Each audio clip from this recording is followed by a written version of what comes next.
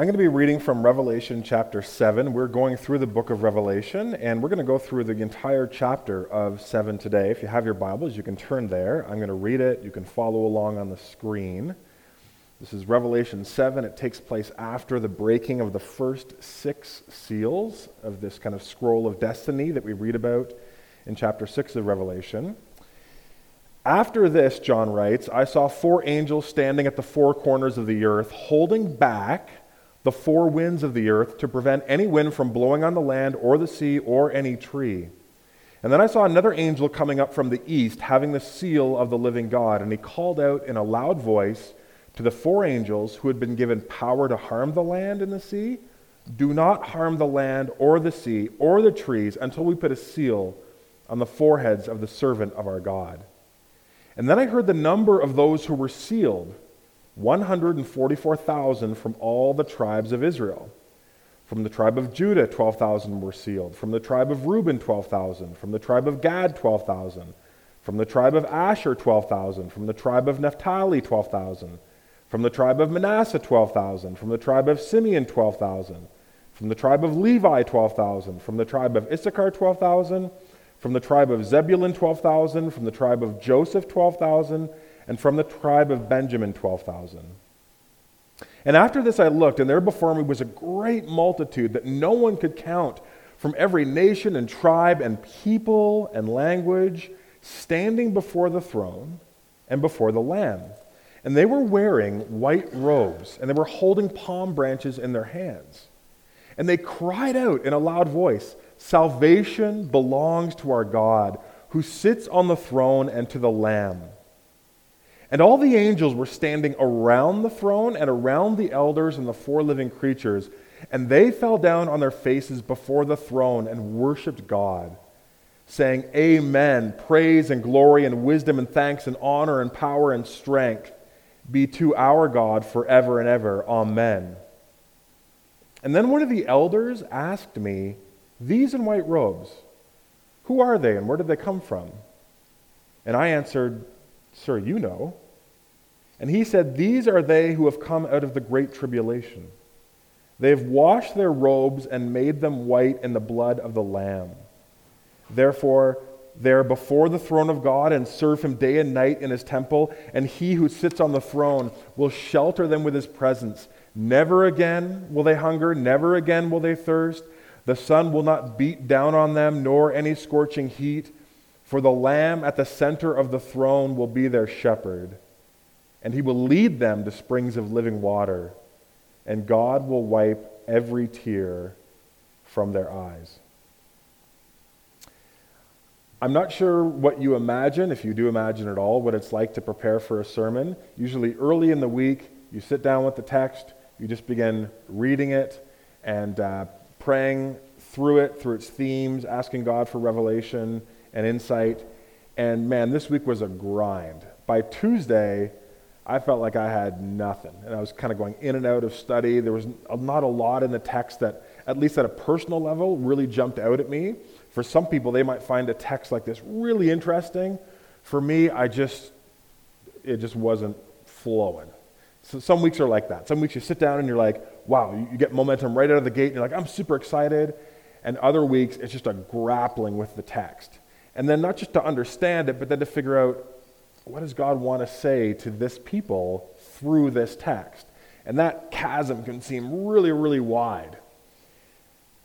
Thankfully, by Thursday and Friday, I felt like God had kind of brought me through a number of breakthroughs, and I arrived this morning super pumped to share, because I think this is an amazing text, and it's much more applicable to you and I than I think first or even 5th, 10th pass would lead many of us to believe. So let me just take a moment to pray, join me, and then we'll move through the text and then talk about how it relates to us today.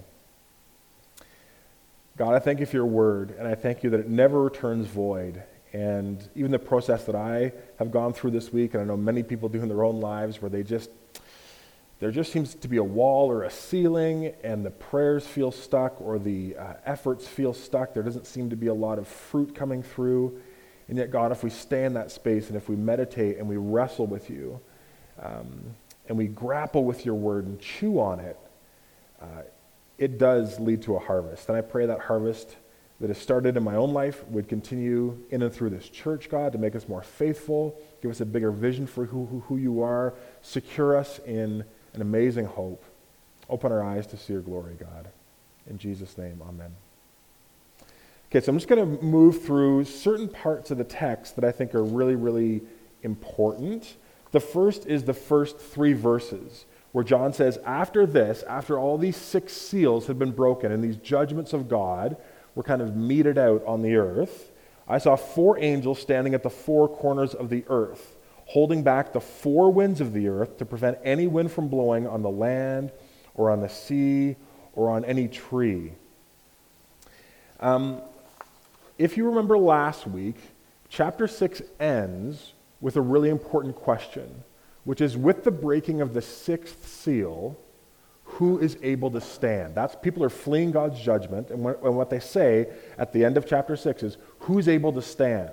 And I think what's important is to read Revelation 7 as a response to that question. That Revelation 6 has been building to these great judgment, which God is going to pour out against sin and against the earth. And in light of these judgments, who's going to be able to stand? And then in Revelation 7, we're given a picture. Now, what's interesting and challenging, if you thought Revelation was complex before, let me introduce you to another idea. Revelation is probably not written in event sequence. So it's probably not a wise idea to assume chapter 7, whatever the next chapter is, it's happening sequentially as the next event. I think we have some clues that we should be reading chapter 7 as a bit of a flashback. We have these seals being broken, starting with the 4 horsemen, and then in chapter 7, who's able to stand? And chapter 7 says this. But chapter 7 starts by saying, before these 4 angels are released and are given authority to harm the earth, God says, wait. We got to wait. We got to wait for the servants of God to be sealed. And the 4 angels that are referenced here in Revelation 7, almost every commentator says those are likely the 4 angels that are kind of connected to the 4 horsemen, which are connected back in the Old Testament to 4 angels or 4 entities who serve as those who go out to the 4 corners of the earth. So this language of 4, I think, is meant to pull us back into saying, we've seen the judgment so far. Who's able to stand? Flashback. Right back at the start, God did something. And he held back judgment until what we see in chapter 7 happened. So I think the best way to read 7, and in a way that will make a lot of sense as Revelation unfolds, is that this is kind of like a flashback where you're getting to a point in the movie and they pause the chronology and show you something that happened even before maybe the first scene, and you're like, oh, that's a twist. That's kind of neat. We're seeing how God protects his people so that they're able to stand. Verse 4, I heard the number of those who were sealed, 144,000 from all the tribes of Israel. This is a really famous Bible verse because it has all kinds of interpretations. And one of the big questions when you study Revelation is located on this verse. And that question is, who are these 144,000? Who are these people? What does this mean? And there are lots of theories. I mean, even just a basic Google search will have you going on tangents you can't even believe. One of the more famous ones is the theory offered by the Jehovah's Witnesses, which is this represents those who are, I don't think it'd be right to say fully saved, but only those who have a heavenly hope. So when we're restored to heaven and earth, there will be kind of tiers of Christians. Some will be able to inhabit the earth, but some will have access to the heavenlies. And that is these 144,000, who in a sense earned a different tier of eternal reward because of their faithfulness in spreading Jehovah's Witness doctrine. So they see this number as a definitive amount of those who are kind of like super saved. Futurists, who are kind of in that camp of like there's going to be a 7-year tribulation that starts with a rapture, there's going to be an antichrist and all these signs and judgments, all that happens in Revelation, or most of it's going to happen in a kind of a condensed 7-year period. It hasn't happened yet. It's going to happen in the future. They believe that the 144,000 refers to some kind of a grouping of likely ethnic Jews who become Christians and during the time of tribulation serve God in a really powerful way on earth now that the church has been raptured out of earthly existence. And so these 144,000 from these tribes in Israel who testify to Jesus and his mission now kind of kick into high gear. It's fairly popular reading, or at least more well-known reading. But I want to suggest, and I want to argue for a reading of the text that rejects both of those because I think it offers a more comprehensive and more exegetically sound interpretation. And exegetical is a big word that basically means instead of bringing to the text all our presumptions and saying, oh, this is what it must mean, to suspend those as best you can, we all have biases, and to really look at not just this text, but the whole book and say, how is this asking to be read? Let's make sure we start there. I think the 144,000, and I want to give you a few reasons for why I believe this symbolically represents all of God's people throughout all of history. It's not a specific group of God's people, it's all of God's people. Here's some of the evidence for that. Number one, numbers are often symbolic in Revelation. We've already encountered where John talks about the 7 spirits of God. Even though we know there's one spirit, there's a Holy Spirit. But earlier in Revelation, John talks about the 7 spirits of God going out to the earth. And yet that number 7, we understand from a Jewish framework, means perfection. 6 days of creation, God rested on the 7th, fullness, completeness, perfection. This is confusing for us because we use numbers to drill down into precision, right? Number one question I got this week from my kids, how many pieces of my candy did you eat, right? I can't say a great multitude. They want to know exact amounts because they want the punishment to fit the crime. So we use in our culture numbers to arrive at precision. So it's easy for us to find numbers in the Bible and then say, oh, it's obviously referring to exact things. But in an ancient context, it was actually a pretty sophisticated way of teaching where you would use numbers and the repetition of numbers to point at real things, but to do it in a symbolic way. So 7, again, occurs throughout the Bible as this repetition of God's shalom, God's ideal, perfection. But you also have other numbers, like 666, which doesn't show up in Revelation first, it shows up in 1 Kings, where in looking at the history of Solomon's reign, we read, the weight of gold which Solomon received each year was 666 talents of gold, besides what came in from the tradesmen, traffic of the merchants, all the other kings in Arabia, and the governors of the region. Now, are we to understand that every year, year over year over year over year, Solomon received exactly 666 talents of gold? It's a lot of money, by the way. No.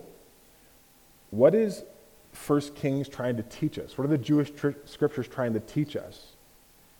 That the number 666, given the context of where this arrives at in Kings, is a number that symbolizes Solomon's fall. That he's crested and now he's beginning to worship other gods. He's beginning to put himself first. He's beginning to forsake God. He's beginning to abuse his power. He's beginning to turn away from worship of Yahweh. So in the Old Testament, 666 refers to Assyria's downfall. That's going to be something to keep in mind when you get to later parts of Revelation, because that number is going to come up again. So numbers are symbolic. And when you get a number like 144,000 and it's connected to the tribes of Judah, I think there's good reason to believe this is a number that's meant to symbolically represent all of God's people. You can break down the math pretty easily. 144 is 12 times 12. 12 features prominently in the Old Testament, 12 tribes of Israel, the container of God's people. 12 features prominently in the New Testament, the 12 apostles. of Jesus that are meant to mirror and be the kind of the new Israel correlated to those tribes. 12 times 12 is 144, and 1,000 is used a few times in Scripture just to denote a hugely long period of time or an age. Again, we're going to hear about the number 1,000 come up later in Revelation. Is it a literal 1,000 years? Some would say yes, but some would say it's a number that symbolizes an age, an extended period of time.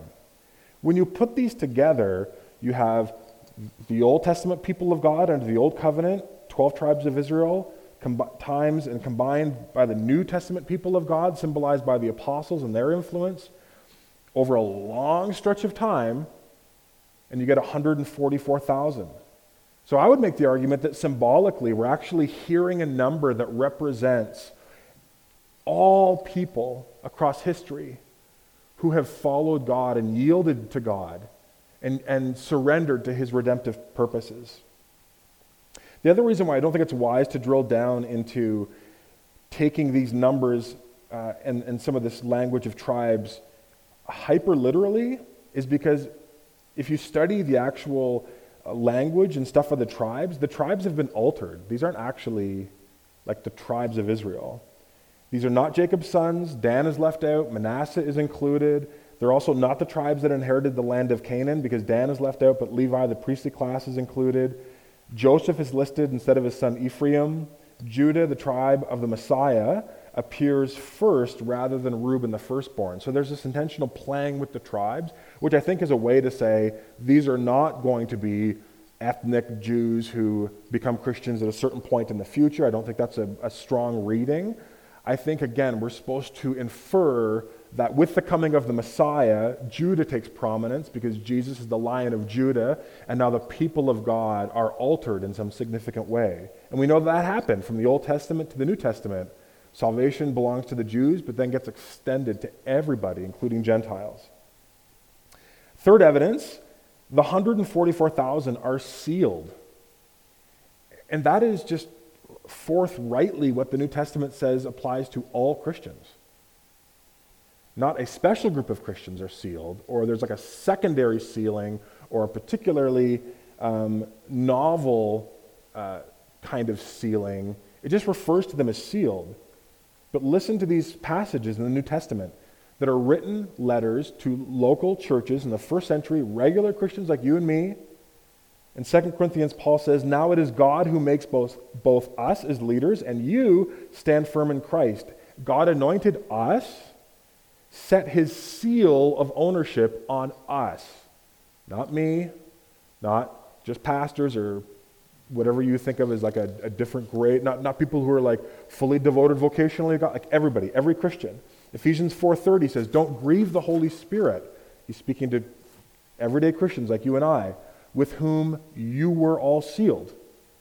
In Christ you are sealed with the Spirit. Ephesians 1:13 says, "You as a Gentile, even though you weren't part of the ethnic people of God, Israel, you were included in Christ when you heard the message of truth, the gospel of your salvation. And when you believed, when you put your faith in Christ, you were marked with a seal, the promised Holy Spirit." So the New Testament makes it really clear. When we surrender our lives to Jesus, he seals us as a deposit of the full inheritance to come in a new heavens and new earth. And that sealing isn't just for some Christians, it's for every Christian. Number 4, the listing of the tribes. A few commentators note that in Numbers chapter 1, 18, 26, the tribes are listed, but the context is a military census to keep track of how many young men from each tribe are able to go to war as God's people move into the promised land. And again, I think the symbolism there is what we're seeing in this 144,000 is symbolic of God's salvation army. And again, who's part of God's salvation army? Is that only some Christians? Is it only going to be some Christians in the future, or was it only some Christians in the past? Like when Paul writes in Ephesians 6, "Put on the full armor of God," is he saying like, you and you and you, because you guys are part of God's army, but the rest of you were just kind of like not? It's like, no, we're all part of God's salvation army. We don't fight like the world does. We don't spread the faith by bringing violence or hatred or opposition, a violent physical opposition to bear against our enemies. We advance the kingdom by fighting through love, joy, peace, patience, kindness, overcoming evil with good. But that's the job of every Christian, not just some. And lastly, I would argue the great multitude that's referenced in verses 9 following, where John heard this number and then he turns and sees a great multitude, those are actually the same group. It's talking about the same thing from different perspectives. And again, if we are just jumping into chapter 7, we kind of say, I don't really see how you can get there. But we've already seen that pattern happen early in Revelation. In chapter 5, John hears the angel proclaim, the Lion of Judah is able to open the scroll. Then John turns and he sees a lamb slaughtered. But the lamb and the lion are the same person. It's Jesus. John hears about a lion. He turns and he sees a lamb. John hears a number, 144,000. Then I turned and saw a great multitude. So I think the text is showing us this pattern of John is hearing something and then turning and seeing it. And they're both the same thing, but the number is meant to symbolize fullness, completeness, all of God's people throughout history. And John says, what that looked like from my perspective was like this huge multitude, people from every nation and tribe and tongue and language. It was amazing. And in 14, we're also told, in verse 14, that these are people. John's, the angel says, who are these people? And John's like, well, he kind of passes the buck back to the angel. Like, well, far be it, you're the angel. You can tell me. And it says, these are those who have come out of the great tribulation. Now, if you understand the Great Tribulation to be a small amount of time in the future, then obviously you're just going to kind of fall into the interpretation, understandably, of, well, this refers to people who are coming out of that Great Tribulation. The problem, though, is the verb coming out is in the present tense in the Greek, meaning you can't read it as, these are those who did come out like before, but nor can you read it, these are those who will come out of the Great Tribulation in the future. It's a present tense verb, literally those who are presently coming out of the Great Tribulation. Remember when John is receiving this, somewhere around 90 AD, maybe a generation and a half after Jesus' resurrection, John's saying, what am I seeing? And the angel says, those who are coming out of the Great Tribulation. And I think, or I certainly believe, and I'm convinced by an understanding that would say what this group represents is everybody who is coming out of the Great Tribulation that started when Jesus became human and started with Herod saying, I'm going to bring great tribulation to this child. I'm going to hunt down every kid. I'm going to kill him. And spreads misery across that part of the world and continues all the way until Jesus does return in glory. I think the best way to read the Great Tribulation is that it refers to wherever the kingdom of God is breaking in against the kingdom of darkness. And that great tribulation is happening all the time. We might not feel it right now here in Nelson. There's not a great tribulation. Nigerian Christians right now are absolutely feeling a great tribulation. Chinese Christians right now are absolutely feeling a great tribulation. And at any given point throughout history, Christians have been coming out of the Great Tribulation as they lay down their lives for Jesus in the midst of sometimes brutal persecution. So I think the way to read Revelation 7 is this vision given to John to comfort him, to pass along to Christians who are going through serious persecution, who are going to in the near future. And this vision says, yes, the judgment of God is coming against the earth, but you know what? God has kept his people secure, and they're not going to be lost. Not one is going to be lost. When all is said and done, every single person who is yielded to Jesus is going to be secure. And it's a really hope-filled answer, because you can imagine if you were ever in a situation where it really did feel like the world was collapsing around you, and you had all these powerful forces targeting you specifically because you give allegiance to Jesus, because of your Christian faith. You can imagine how the doubt would start to seep in, like, is this really worth it? Do I continue on in perseverance? Maybe I can work out a deal where I'm kind of sort of Christian or only Christian over here. And this vision is given to John to say, no, you keep going. You stay being faithful. They're in white robes. They're waving palm branches. That's a symbol of victory to a first century person. You're on the road of victory. Don't give up. Stay faithful. Those who have been saved and washed are going to be redeemed by Jesus. And that's a reason for huge hope, not just for John and Christians then, not just for Christians in the 3rd century, 16th century, but Christians right here, right now. Okay, here are some lessons that we can tie all of this back into our lives as followers of Jesus today. Number 1, don't miss the obvious. Life is a great tribulation.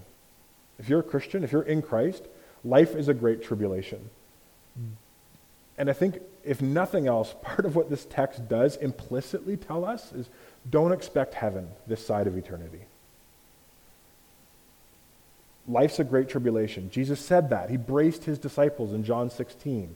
He said, I've told you these things so that you can have peace. Oh, I want to have peace, Jesus. That's awesome. And he says, okay, next thing he says, in this world you're going to have trouble. But the word that he uses there is thlipsis, which is the word tribulation. In this world you're going to have tribulation. I'm telling you these things so you can have peace. You're going to have tribulation in this world. But take heart, I've overcome the world. The world can throw its worst at you. You will be left standing in the end. So life is a great tribulation. This is important to remember, because many Christians follow God because of the promise of God's going to protect me, God's going to make my life easy, God's going to make my life amazing, I'm always going to be on top, it's going to be a victorious life. And then when tribulation comes, they think God hasn't held up his end of the bargain. So they're like, well, wait a second, my life's hard. God must suck, or there must be something wrong with me. And it's like, no. When you are following Jesus, not all the time, but you should expect to regularly move into points of tension because of your faith. Number 2, in Christ we are eternally secure, but not necessarily safe. This kind of dovetails with 1. Life is a great tribulation. And if you think that being a Christian will mean you're always safe, physically safe from any disease or illnesses, psychologically safe from any mental illness, spiritually safe from any attacks, relationally safe from any heartbreak and destruction and divorce and all the estrangement from a child, there's nothing that guarantees you'll be insulated from any of those tragedies in this life. Because in this world, you're going to have tribulation. But take heart, I've overcome the world. And know that you are secure. That no matter what happens in this life as a follower of Jesus, even if you are killed, that doesn't threaten the trajectory of your next 10 billion years. Romans 8:38 and 39 says, Paul's writing to the Roman church, and he says, I'm convinced that neither death nor life, angels or demons, the present or the future, any powers, neither height nor depth, nothing else in all of creation will be able to separate us from the love of God that is in Christ Jesus our Lord. If you are in Christ, you are secure, so that nothing in life or death, you just play through any categories you want. He's like, yep, none of those things can rip you from God's eternal provision and from eternal security. That's an amazing promise.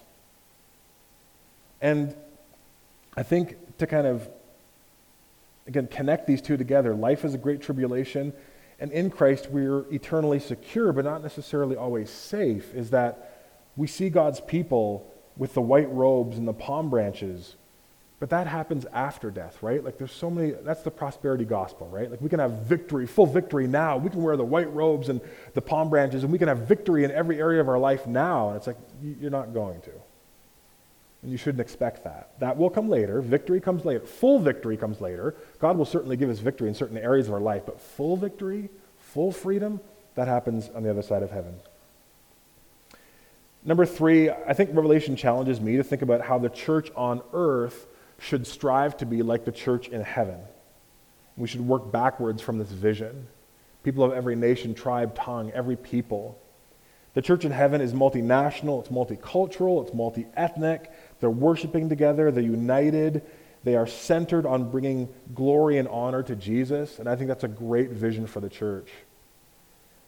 Lots of churches have struggled with how to do that well, especially in locations where there are really divergent views of the best way. This group of Christians says, well, culturally we think we should worship this way, and another group says this way, and unfortunately sometimes it's just kind of resulted in, well, this ethnic group of Christians will start this church, and this ethnic group will start this church. But the vision of God is that the church on earth participates in advance of what the church is going to participate like in heaven. And that means we should be looking for opportunities to include a diversity of Christians where we can. I mean, I know the Kootenays traditionally has not been a very ethnically or culturally, maybe in some ways, diverse place, but it's becoming more so, and that's an exciting opportunity. And don't miss this here, that Revelation 7 underscores why missions is critical.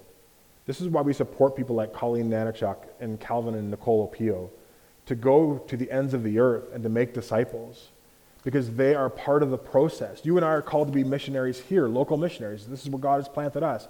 But God puts it on the heart of some people to cross ethnic, geographic boundaries and say, I want to help these people grow into a faithful expression of loving and worshiping Jesus that honors their cultural heritage, but also allows them to fully participate in redemption in Christ. So that's why we as a church support missionaries, not because it's just a good thing to do, but it comes out of this vision of Revelation 7, that we want to stand with brothers and sisters from Kenya, whose only exposure to any religious ideas growing up was a very strict and in some ways militant Islamic faith, but through the efforts and the relational trust building of Calvin and Nicole, come to hear the gospel, come to hear about Jesus, come to hear about a God who loves them, who came to seek and save them, and they turn their hearts over to Jesus.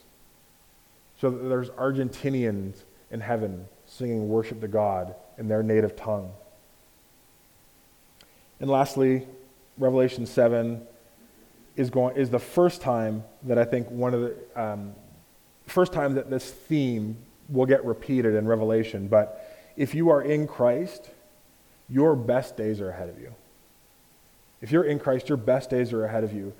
This vision ends with God's promise that God's going to wipe every tear from your eye. God's going to remove sources of distress, grief, pain, wounding. We kind of get, God heals in this life, but often in a way that's proximal. It's not like capital H healing, right? It's kind of like lowercase h healing. But one day there's going to be a full healing. We're not going to have a category for it. That's why you're just going to spend so much time spilling over in praise and worship to God. Your best days are ahead of you. And that's important to remember, especially when you find yourself walking through a great tribulation in your own life. See, this is not the end of the story. And the end of the story isn't vague. The end of the story becomes crystal clear as Revelation unfolds. You have a powerful living hope. The best days lie ahead of you if you are in Christ, if you are surrendered to Jesus. So do you live with that hope? Are you genuinely surrendered to Jesus? Are you sealed? Not because you've proven to God how much of a worthy Christian you are or a sincere person, and so God has said, hey, you're getting the upgrade to being sealed like the Jehovah's Witnesses might teach. But are you sealed because you realize, I can't save myself, I don't want to save myself, I want to be a part of God's mission in the world, to bring hope and healing and love and redemption to the ends of the earth and to teach people how to walk and follow after Jesus. The Bible says when we do that, we become sealed. It's not something we earn, it's a gift. Have you surrendered to Jesus and trust him and have entrusted yourself to him? If you have, then know that whatever tribulation you might walk through in this life is only going to make the inevitable victory sweeter. So may we celebrate and sing that salvation belongs to our God. And then live in a way so that praise and glory and wisdom and thanks and honor and power and strength is ascribed to God because of our witness to his goodness and grace. Let's pray. God, may this church continue to grow and mature as individuals and couples and families, and as an extended network of your body. May we continue to grow and mature into this vision. Help us to live in such a way that the choir of heaven, 10,000 years from now, has more people. It's a little louder because of the witness that we bring to bear in our relationships and in this community now. We pray and ask for your blessing on us as a church, not so that life goes easy for us, but that you would bless us so that we can move confidently into the spheres of influence that you've given us to move and to lead and to influence through. In Jesus' name, amen.